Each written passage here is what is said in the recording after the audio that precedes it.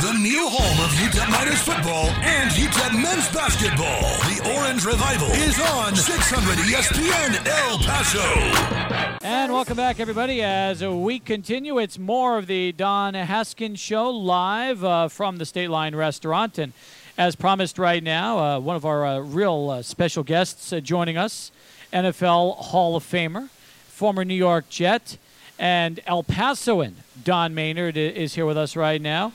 Don, it's great to see you. How you doing? Well, I try to always say sensational, because you either get better or you get worse, and I like to think I try to get better every day. Well, you look good. You look like you could still play in the league right now. Well, you need to clean those glasses you got on there. Anyway. My eyes have been surgically corrected. Maybe they made a mistake when they actually corrected my eyes. Yeah, they left a little. That's exactly. Dew on there. How you been, Don? How's everything been for you? Well, as you get older, hopefully you get more wiser, and I've tried to become more mellow. Good. But the sad part is and I don't mean to talk on negatives, but I went to 13 schools growing up, 5 high schools, and moved around. I go to back about 6 reunions every 4 or 5 years, and, even out here at UTEP, and it's sad not to see some people that you saw before. Mm-hmm. But now time keep marching on, and we lose. Last month, I think I lost 3 of my close friends here in El Paso. Wow. So it kind of gets to you now and then. I hear you. Well, I'll tell you what, you're still looking good. I'm sure you're in great shape as always, and traveling a lot. You're all over the place between El Paso, Ruidoso, New York. You're logging in a lot of frequent flyer miles, that's for sure. Well, I get a little bit. Last week, it's fortunate Mike Ditzke has a great thing for the Hall of Fame guys up in Chicago, and they put together a big fundraising golf tournament that he has, and he tries to donate a big amount back to the Dire Need Fund for a lot of the old guys that actually need some help. Well, we didn't make the $1 million and all that. The decimal was moved way over, but there's still a lot of old guys that need help. It's a start, that's for sure. Oh, yeah. Well, let's go back to the phones, because on the lines with us right now is the Bear, Don Haskins, and Coach. I'll tell you what, we've got a pair of Hall of Famers with us right now, you and also Don Maynard. And how long has it been since you had a chance to see Don, Coach? I haven't seen Don in quite a while. The other day I was driving down Mesa Street, and he was going from his car into a store, and he looked like a rabbit, and that kind of made me mad. Don is still in great shape, and Don, one of the first things, I've got a couple, 3 things I've been wondering for years and years and years, and when you were inducted in the UTEP Hall of Fame, you never even mentioned it. But how about that whole, my son Steve played with you in a celebrity tournament about a year ago, and he said you made a hole-in-one on number 3, I think, on that long par 3 out at Sunrise. Bliss. Fort Bliss. Yeah, Sunrise course at Fort Bliss. Yes, sir. So did you make one, or is he lying? No, matter of fact, I got him to sign the card and 2 or 3 other people there to prove that it really did finally go on down there and go in the hole. And yeah, he said that you hit a shot right at the hole, and that they were standing there saying, get in, yeah, and it did. Yeah. And he said that they were in a position, a lot of times when you make a hole-in-one, you can't see, maybe a little rise or something, you can't see it. But, hey, Don, when I first come to this town, you were playing at the Jets, and I remember you come out in the spring and played with the X's, and I wasn't aware of what kind of athlete you were until I watched you.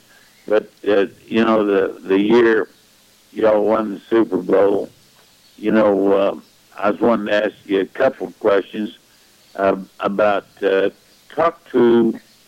me a little about Weeb Eubank. Well, Weeb, he had a great coaching career. Prior to that, he'd coached the Baltimore Colts to the championship back in the '58 game against the Giants, where I was a rookie. And Right. he coached Unitas and a lot of those great ball players. There's probably about 6 or 7 from the Colts of that year that's in the Hall of Fame. And then over on my side, playing under Lombardi and Landry, there's probably about 7 of those guys that are in the Hall of Fame. But I had to put him in 3 classifications. As a coach, I liked him about 95%. As a general manager, when you had to talk to him about his salary, well, I hated his guts. And then as a human being over there, well, I loved him. So he wore 3 hats when I looked at him. Just whichever one he had on that day. Hey, Don, you know the thing, see, to me, that it's still, of all the Super Bowls that I've ever watched, that was the most, there was more interest in that one than any that I can ever recall. Because if you'll remember, Joe Namath started telling everybody in the country that y'all were going to kick their butts, which you did. And I didn't really believe it.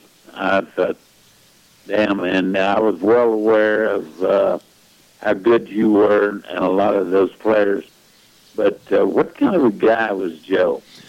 Well, to go back history just for a second there, the 58 sudden death game really opened up a lot of information all to a lot of fans across the nation.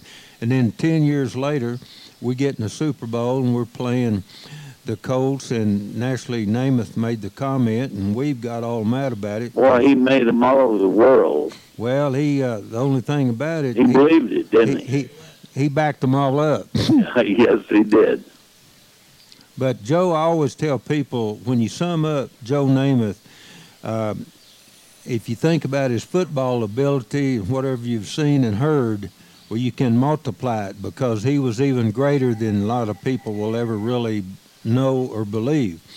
And then you look over on the other side, and he got all kind of write-ups and stories written about his quote nightlife. Well, we had 2 or 3 guys put him in the shade as far as the nightlife. Pantyhose. Go ahead, Coach. That pantyhose he wore that one time. I'm sorry. Pantyhose. You don't remember? Don? Oh yeah, he got Steve, all. you remember the pantyhose?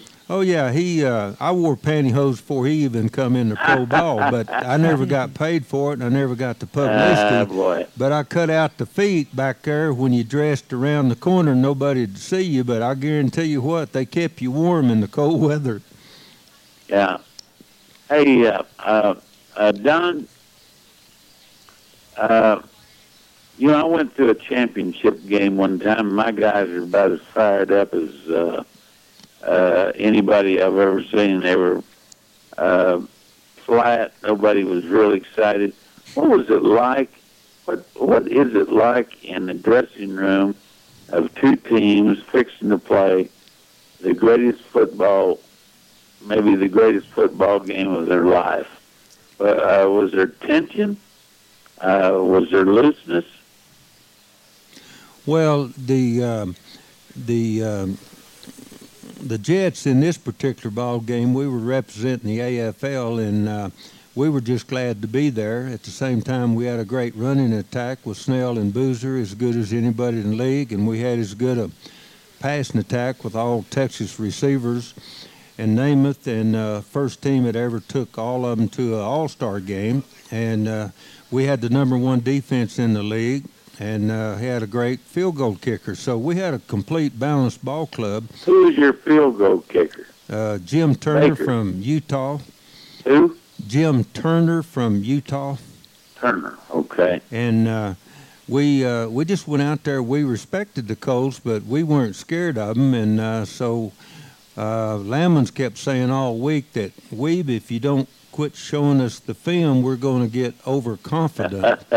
And then he said, we're going to win it. If he'd quit showing the films, what was that again?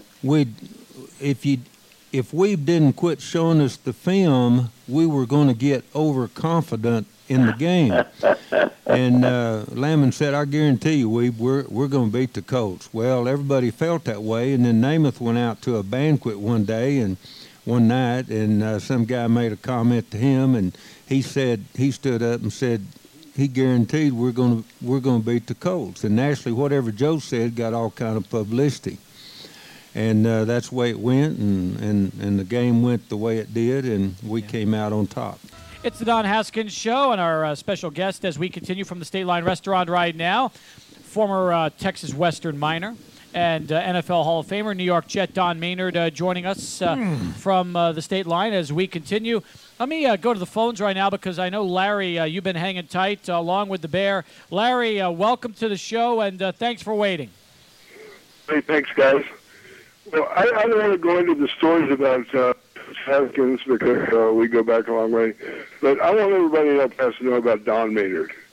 The day that he got on to the Hall of Fame. Hello? Yes, Larry, go ahead. We're listening to you. Yeah, and that he walked into a restaurant, and he says, well, I don't know if I'm going to make it. Well, there's about 50 people there waiting for him. And he says, well, I guess I'll celebrate. I'll have nachos and a large iced tea. Well, that's Don. Now, his other claim to fame is at the Terry Bradshaw tournament, he was the first person I've ever seen in my life to come out there in shorts and a pair of white ostrich cowboy boots with golf cleats in the bottom of them. Now, that's Don Maynard. Hey, Larry, people that don't know him. Go ahead, Coach. I said, Don, every time I've ever seen him playing golf, it's in cowboy boots with cleats on the bottom. I don't know about the shorts.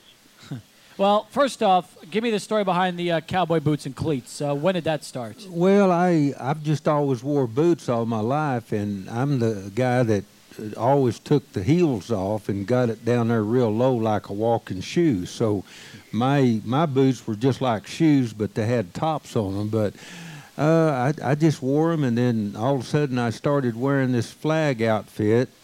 A flag. I've been doing it about 25 years plus, and flag shirts. I've down to my last one. I've had about 7, and then I wear red shorts, and then I wear white boots, and they used to have tassels on the front. See, the guys used to say he looks like a majorette, and I said, well, just get up there and putt, and I'll out-putt you. But anyway, that was my trademark, and it kind of still is. And if I've won one time for the best dressed golfer, I've won it many, many times. So I'm real proud. But the main thing was my flag shirt and the patriotic part that I feel about this country. Larry, anything else you want to say to both Dons who are here on the show? Both Dons have been good friends of mine for 1,000 years, and God bless them both. All right, there you go. I'll see you guys. Same to you. Great to hear from you, Larry. Steve, we got one more question for Don. This is a big one. Go right ahead. All right. Now, if he's got a belt on with a cowboy belt buckle, it's got number 13 on it. I don't know what he wore here at Texas Western. Don was at 13, but I know he wore 13. I know his house, his phone number was like 1313. Don, it's supposed to be an unlucky number. It never was for you.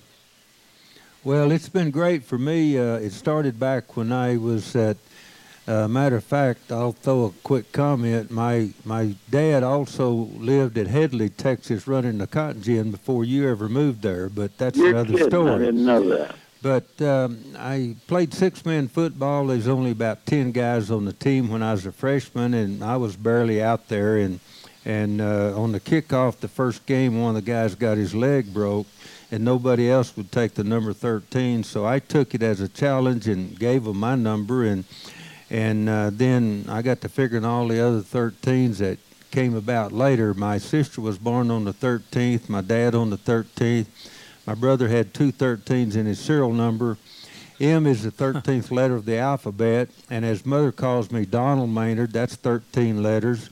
And then I married a majorette from Austin High School out here, and she was born on the 13th.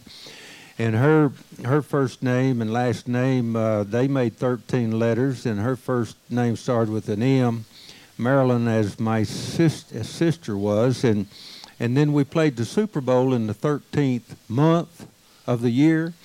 And the victory was the 13th of the year. So I got all kind of 13s. I didn't know all that.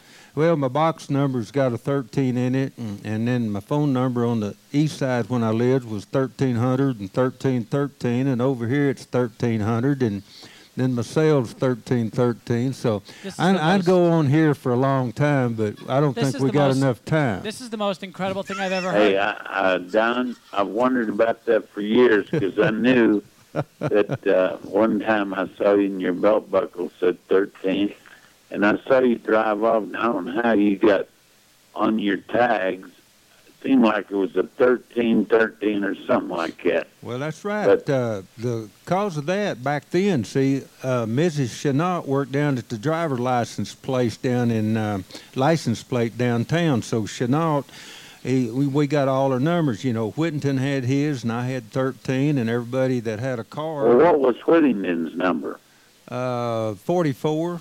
Well, okay. And, guys got different ones. Like, say, Dick Chenault's mom was kind of the cause of all of that in a way because she got a couple of guys, and anytime one guy gets something, everybody else wants one like it. So, before you know it, half the guys Don, on the team. Tell us about, now, what was your senior year? You all won the Border Conference, or junior year, or was it? Well, But there was Arizona State. I don't know who all. Well, I'll tell you what. Let's do this. Coach, I hear the music. It means we're wrapping up the first hour. You want to stick around and we'll keep doing this in the second hour of the show?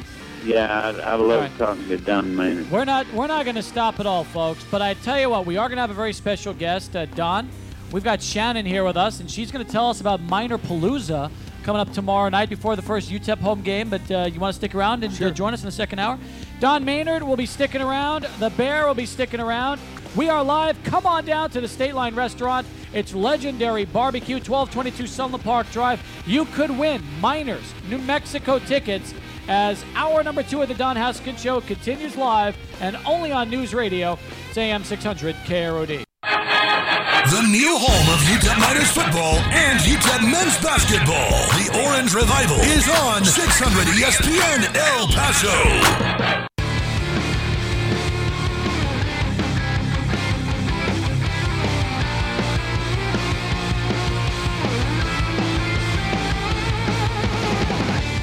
$7:19 the time as we continue. 41 minutes left to go here. Come on down and join us. We're out on the patio. We are giving away tickets to the Miners. Want to welcome back the Bear to the show. And, Coach, we just had a chance to... Hey, Steve, after listening to that, even though I don't feel very good, ribs sound pretty good. Well, yes. Well, let's just say this. Get back soon, and then you'll be digging into those ribs. That's for sure, Coach. What were your thoughts, by the way? Minor Palooza is tomorrow, and Shannon just told us they're expecting 20,000 people for Minor Palooza. How incredible is that? You're kidding. 20,000. Nope. 20,000.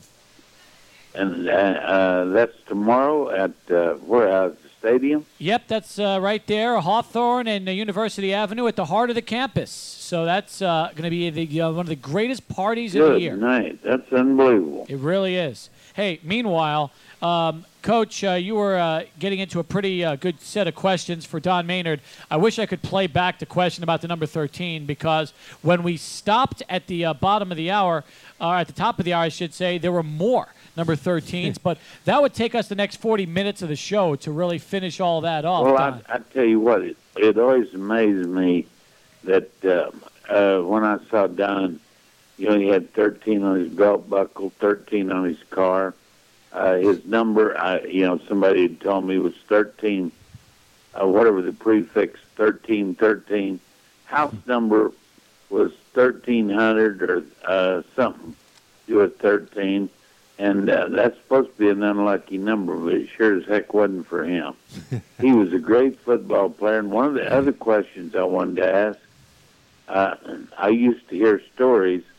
They never mentioned him running track, but he ran 9.6, 9.7 in the 100.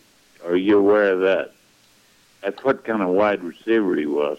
Incredible speed. And Don, did you have as much fun running track as you did playing football?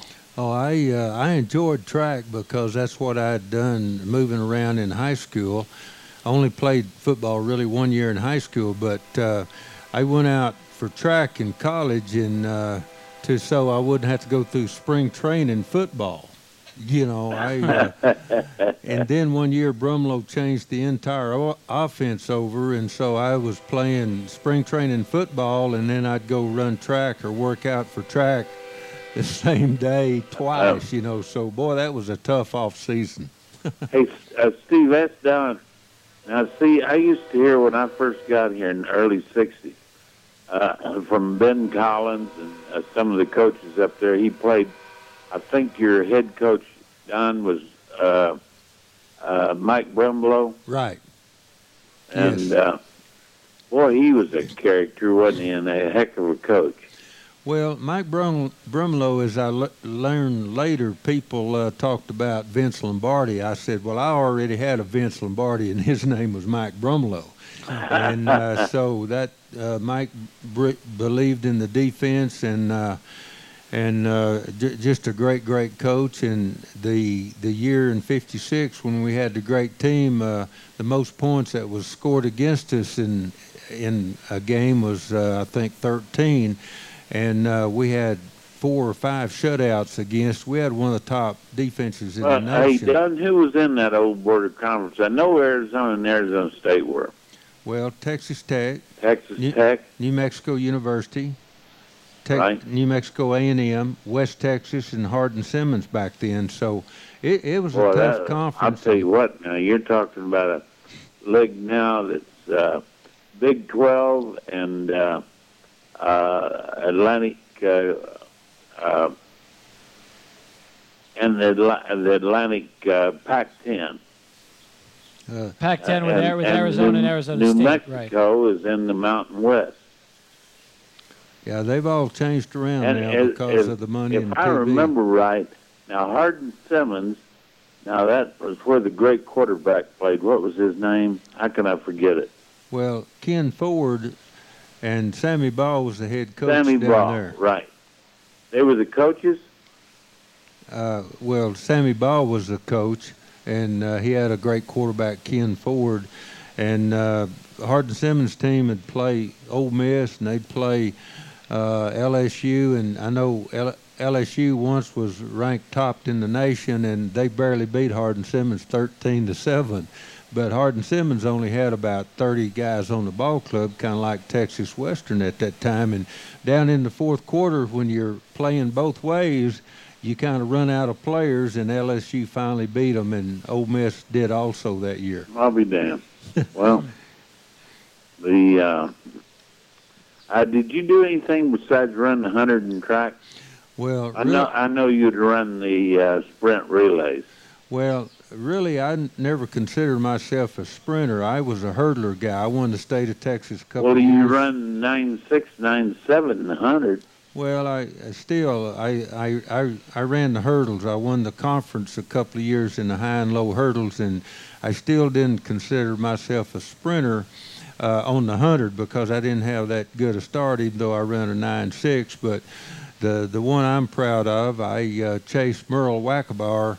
He ran a 20.5 220 in the border conference. But a great story that I tell a lot of people is we was in the college class back then, and we ran against Abilene Christian, and they had the great sprinter Bobby Morrow, and he won. Oh yeah, I remember him. He won the Olympic 100-yard dash. Right, the 100, the 220. He won 100 and 220 on the relay, and I anchored our sprint relay team, and I chased Bobby Morrow for 3 years, and I used to tell people I knew Bobby Morrow's rear end better than his wife did. You know, Don, I was at Dumas, Texas for 1 year, and at our sports banquet that year they had Bobby Morrow as a speaker. He'd won the Olympics, and he was a great speaker. He told, it was unbelievable how he painted a picture of being in the blocks, and seeing the fleecy clouds or this or that, it was real inspirational. I enjoyed it. So I got to hear that guy talk. Oh, he was a great one. Well, as we continue here with Don Maynard on the Don Haskins Show, 7:27 the time, 880-5763, 880-KROD. When you were playing in the 60s and you would come back during the off season, you get an opportunity to watch your alma mater and Coach Haskins play some basketball? Oh, yeah. Football was the same time, naturally, and so when I'd come back, I enjoyed all the basketball games and later even the track events, went on. But so we always attended all the ball games as many as we could, and enjoyed them all. How'd you enjoy Memorial Gym? What was that like for you as a spectator? Well, that was a small one, all they got as many as they could get in there, and then there wasn't room for anybody else. But there was always a full house at all of those games. You ever see Coach Haskins get teed up? Any technicals during your days? Oh, a few times. That's not fair, Steve. He probably got some stripes on his sleeve for the number of times that he had to leave the game early. Well, all I know is this right now, guys. The two of you keep up with UTEP sports, and Don, you still chart college and NFL games, which I find fascinating. Every game you attend or watch, you are always charting plays and charting games. Well, it's an interesting. It makes it more enjoyable kind of for me, but it also points out exactly what, say, the coaches are doing during the game, and I don't second guess any coach or quarterback, but I wish they all in the nation. I'd sit in the stands, and when it's 3rd down and 10, I can call better plays than half the coaches in America, because when it's 3rd and 10, if you don't throw it for 12, you ain't going to make a 1st down. You're going to have to punt. But they throw it for 2 yards and 3 and 4 and 5, and like I say, if you're not going to go for it, you might as well punt on 3rd down. Coach, hey, yes, go ahead. I put Don on the gotta put him on the carpet here just for a second. All right. What does he think? Now he'll be at the ball game Saturday night along with myself. And Don, what do you think? Have you been out to watch the Miners? Oh yeah, several times. Have you? Well, tell us what you think about this team. Well, and tell us who's going to win that game and by how much. Well, it's you got a real enthusiastic group ever since Coach Price has come here and his complete staff and all. You got a complete turnaround, and also with the fans of the city, and more supportive all the way through. And the players are naturally, with his direction and his attitude and all, he handles all the discipline things himself, and boom, they're in-house. And he's just got a great organization, and the guys are, hopefully they'll do real good. I've always said it all depends on mistakes and turnovers a little bit, but I still go back to one comment. It'll depend on not just UTEP, but anywhere in the nation. It'll all depends on what they do on 3rd down and 10, as what their maybe winning record will come out and be. Why do you think so many teams, like you mentioned, throw for short yardage on 3rd and long and expect to get yards after the catch instead of just throwing the football down the field and trying to go for more yardage than what you actually need? Well, I really hadn't figured it out yet, because let's take what you can do on 3rd down. First, I'll do the first one. Let's say it's 3rd and 10. You throw it for 10 yards, okay. It'll succeed 90% of the time. If you got a 30% passer that day, well, then it'll succeed 30% of that. Mm-hmm. If you got a passer that's throwing for 50% of completions, then you're going to succeed 50%. But you may have a quarterback that's hitting it real good on 70% that particular play. But now you'll succeed by whatever percent the quarterback is completing the passes. But let's look over to the other side. What can you do on 3rd down with the ball? Okay, if you run the ball, it fails 90% of the time. If you run a draw, it fails 90% of the time. If you throw a pass for less yardage than you need, it fails 90% of the time. If you run a reverse, it fails 90% of the time. If you throw a screen pass, it fails 90% of the time. So why even attempt anything less than 10 yards? It blows my mind. Coach, you have any thoughts on that analysis? No, I'll tell you what, I'm listening and learning. I got 50 years of those figures. When did teams start to get away from that strategy? I'm sure when you played. Tell me, did you ever have a third down with the Jets, 3rd and long, where Namath did not throw the ball past what the necessary time you needed for a first down? You know, I'm glad you asked that, because not one time in Namath's career did he ever attempt the pass for less yardage than you needed for a first down. And then one other situation is, if you needed a touchdown, he put the ball in the end zone. You probably remember about 4 or 5 years ago when the Carolina team or somebody down there caught the ball on about the 5-yard line or 4 or 3, and he's trying to reach way out there and score. Well, if he'd have thrown it the right distance or the guy run the right depth, then they would have gotten in the playoffs. But it blows my mind. I don't know what they're thinking about. I don't know either. It just shows you how the games have changed. Coach, I'm sure you've seen the same changes in basketball, and there are probably some styles of play now that blow your mind, and you wonder, why are they doing it this way as opposed to not going back to what has worked for so many years and an occasion? You know, Steve, I coached for a long time and played in the early years when low scoring was not a popular thing, but any team that gets back on defense and can find their man and not give up layups, you're cutting. You know, I'm watching these FIBA games, and that, like the United States against everybody they're playing against, they're scoring 125, 130. Half of them are layups. Half of them. Yeah. Half those points. The other night, I quit counting because they're layups and threes. And, people are running with their back to the ball. And when the ball goes on the board against a team like the U.S., you're not going to rebound it. Nope. If you do get it, it'll be dimes going through those percentages, and it would be a low percentage. So why not get back against the U.S.? I'm not sure. I wouldn't get 3 back. I might get 5 back. Yeah. And at least make them shoot the ball. 880-5763, 880-KRD. As we continue with Don Maynard, our guest this hour, along with Coach Haskins. Let me welcome Mike from the east side of town. Mike, you're on with both Dons this evening. Thanks for the call. Hey, how are you doing today? My comment was to Mr. Haskins, of course, for the first time ever. I kind of had to disagree with his third down and long theory there. You know, you also have to take into consideration on what the situation is. What side of the line are they? If they force third and long, they force an interception maybe, and maybe real bad field position, they give the ball away.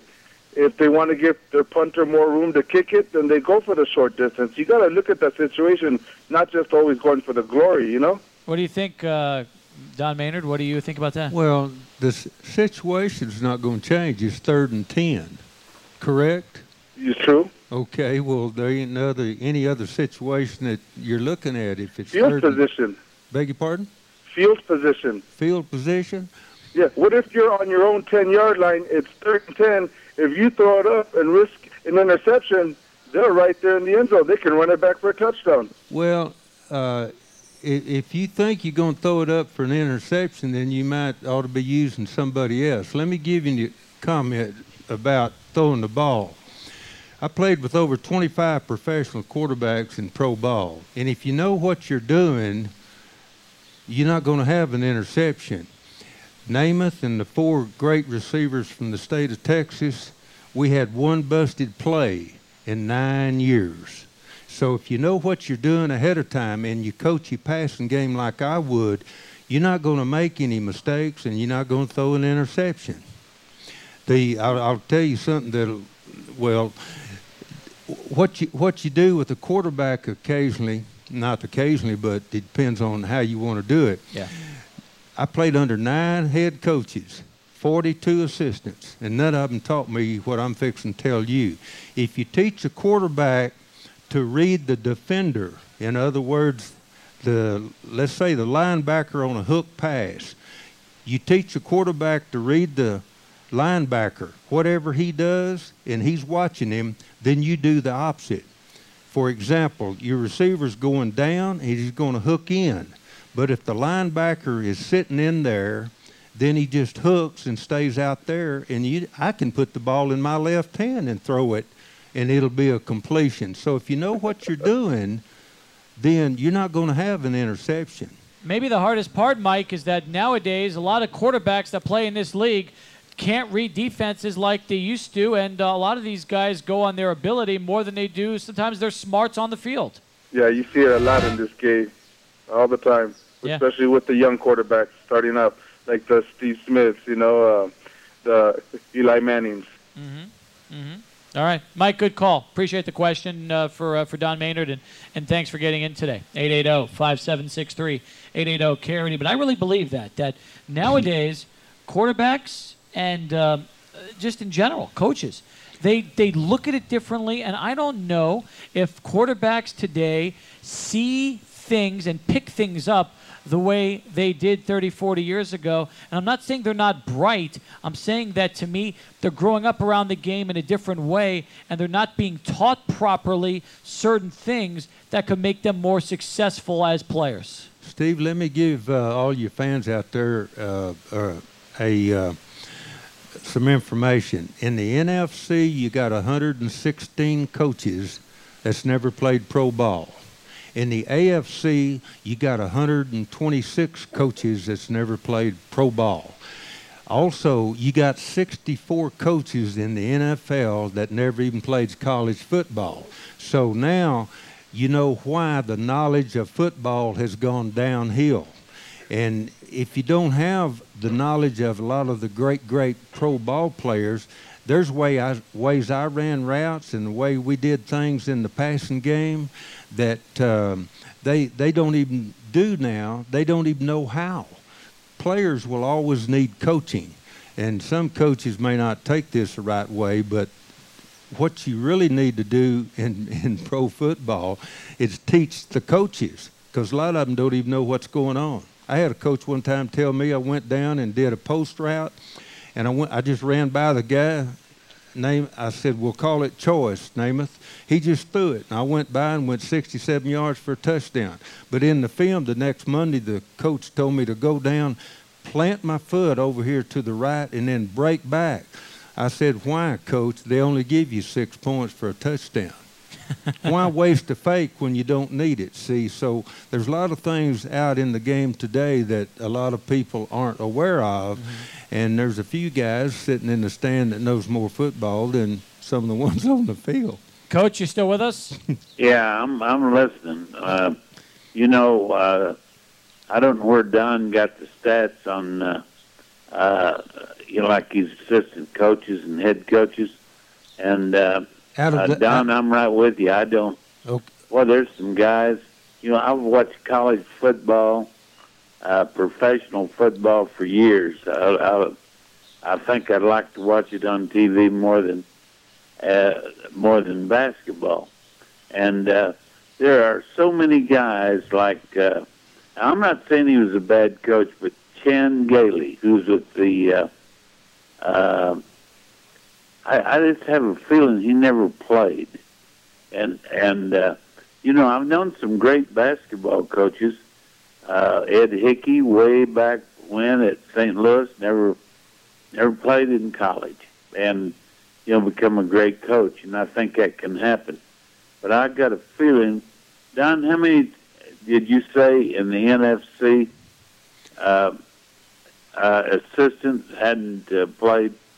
Well, okay, first let me answer the other question you had there.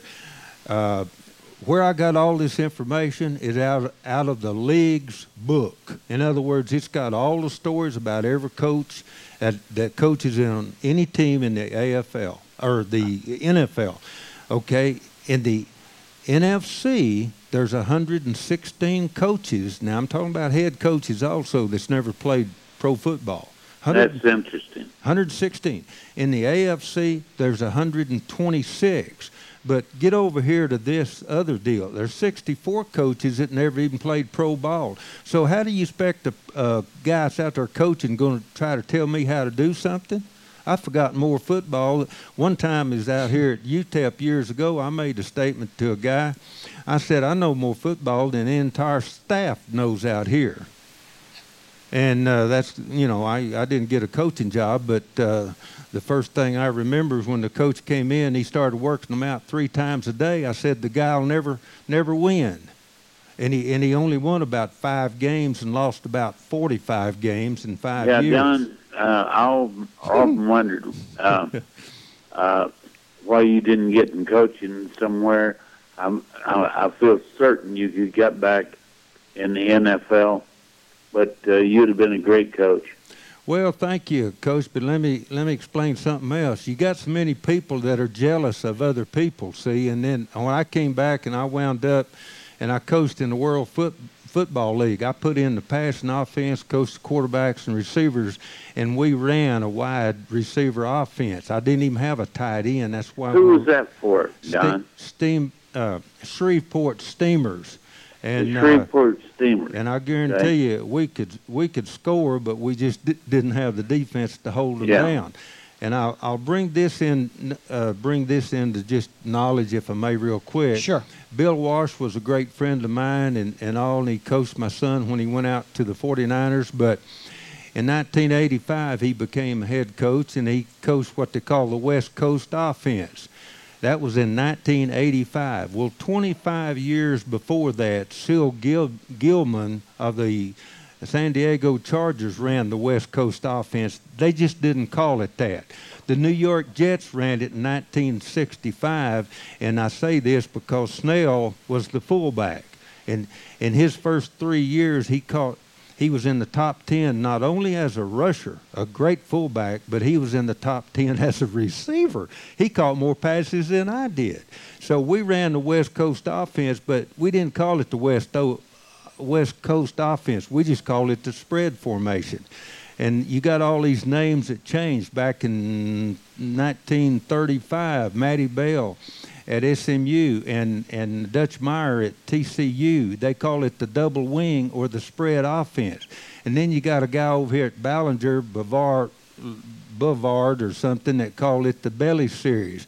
Well, back then they called it named it today, they called it the wishbone. Yeah. Like a wishbone. But back then they called it the WYE. So everybody gets all kind of publicity, but some stuff, it's already gone on for years. People just don't know how certain things originated. Guys, Don, let's do this. Coach, I'm going to get you back in a second. I got to take a break. I'm long overdue, and then we'll come back and wrap things up, all right? Thank you. You bet. It's the Don Haskins Show. Thank you, Coach. We're back with Don Maynard and Coach Haskins in just a moment, live from the State Line Restaurant and only on News Radio, AM 600 KROD. The new home of UTEP Miners football and UTEP men's basketball. The Orange Revival is on 600 ESPN El Paso.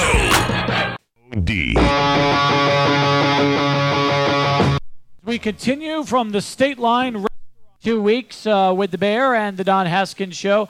Coach, I want to thank you for spending so much time joining us on the phones today, and I know you couldn't make it out here, but it's been great having you.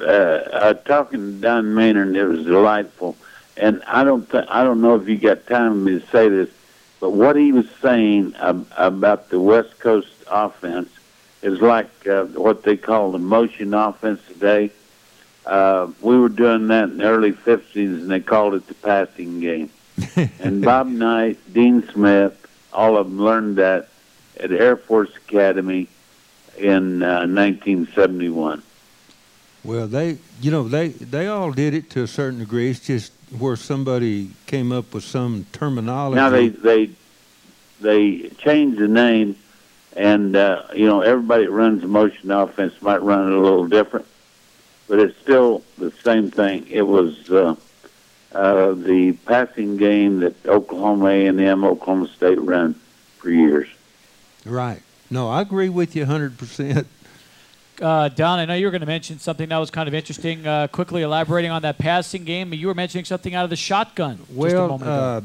A few years back, UTEP went up to New Mexico University and play, and the quarterback got sacked like about 13 times, and I've never suggested or butted into any program or anything else out at UTEP, but I went in and I talked to Mr. Nord, and I said, Coach, I'd be glad to help you or answer you a couple of things for your passing game. I said, for a quarterback to get sacked 11 or 13 times blows my mind. And I said, I can sit back there 10, 12 yards in the shotgun on third down, and I will let your lineman go get a hamburger. And there ain't nobody on the defense that can get to me before I throw the ball if you know how to run your passing game. I said, I just thought I'd mention that because, you may get a quarterback killed. And years ago, and when Aikman came to Dallas, I met him down there at the Dale Hanson's charity deal. Yeah. And I didn't introduce myself, but I just went up to him and I said, Aikman, I said, you're great. I like the way you do things and all that. But I said, don't you dare listen to any of them coaches down there when they tell you how far to get back. I said, you get your rear end back there about 12 yards, no less than 12, just like a guy named Namath, and then you throw it. You don't wait for any time. You just hit that 12-yard mark and you throw it, and you'll get to live a long time in the NFL. If you don't, somebody's going to kill you. Good advice. Coach, I'm out of time. Great show. Hey, Don, thank you very much for coming on. Thank you. I've enjoyed it, and hope the fans I've learned a lot tonight. Enjoy some of the things I was saying. That was great stuff. Don Maynard, pleasure seeing you again, and thanks so much for being here tonight on the show. Thank you. All right, want to thank also my other guests, Norma De La Rosa, Lee Nelson, Margie Bricky, all from the UTEP Alumni Association. Also want to thank Shannon Osborne, who was able to tell us about Minor Palooza. My thanks to Sergio Robalee and, of course, Andrew Layton. I'm Steve Kaplowitz. You've been listening to the Don Haskins Show live from the State Line Restaurant.